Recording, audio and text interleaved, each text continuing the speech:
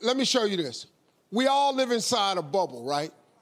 This is our world. We go to church here. We work over here. We go get our coffee over here. We go to this park over here. We usually go over here to, hang out with friends. This is our favorite club. This is our world. This is our favorite spot on the beach. We all live in this bubble. What you got to do to get the life that God wants you to have, you got to put more air in your bubble. You got to blow your bubble up. Expand yourself.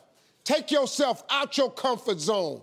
Do not live in your bubble. Put some more air in your bubble. If you stay in your comfort zone, that's where you will fail.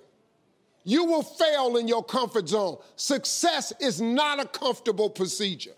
It is a very uncomfortable thing to attempt. So you got to get comfortable being uncomfortable if you ever want to be successful. Start putting some pressure on. Put some pressure on yourself.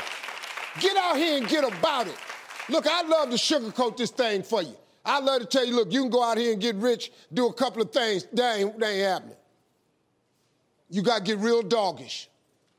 You got to get downright funky if you want to make it. Now, like I was telling you before, if you want to be ordinary, you ain't even got to listen to me. Just go on about your business. If you think ordinary's cool, ain't no problem. It's some really, really wonderful ordinary people. But if you are sitting in this room and you have extraordinary aspirations, then you're going to have to do extra.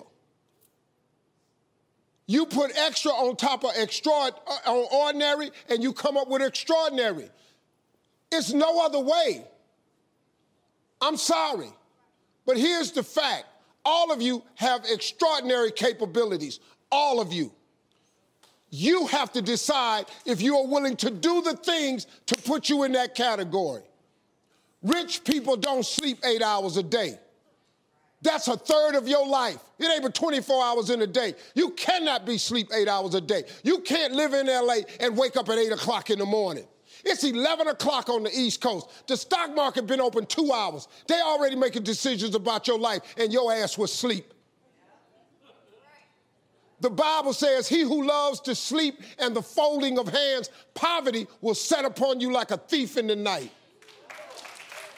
He who loves to sleep and the folding of hands, poverty will set upon you like a thief in the night. I'm going to ask you one question, I'm going to go.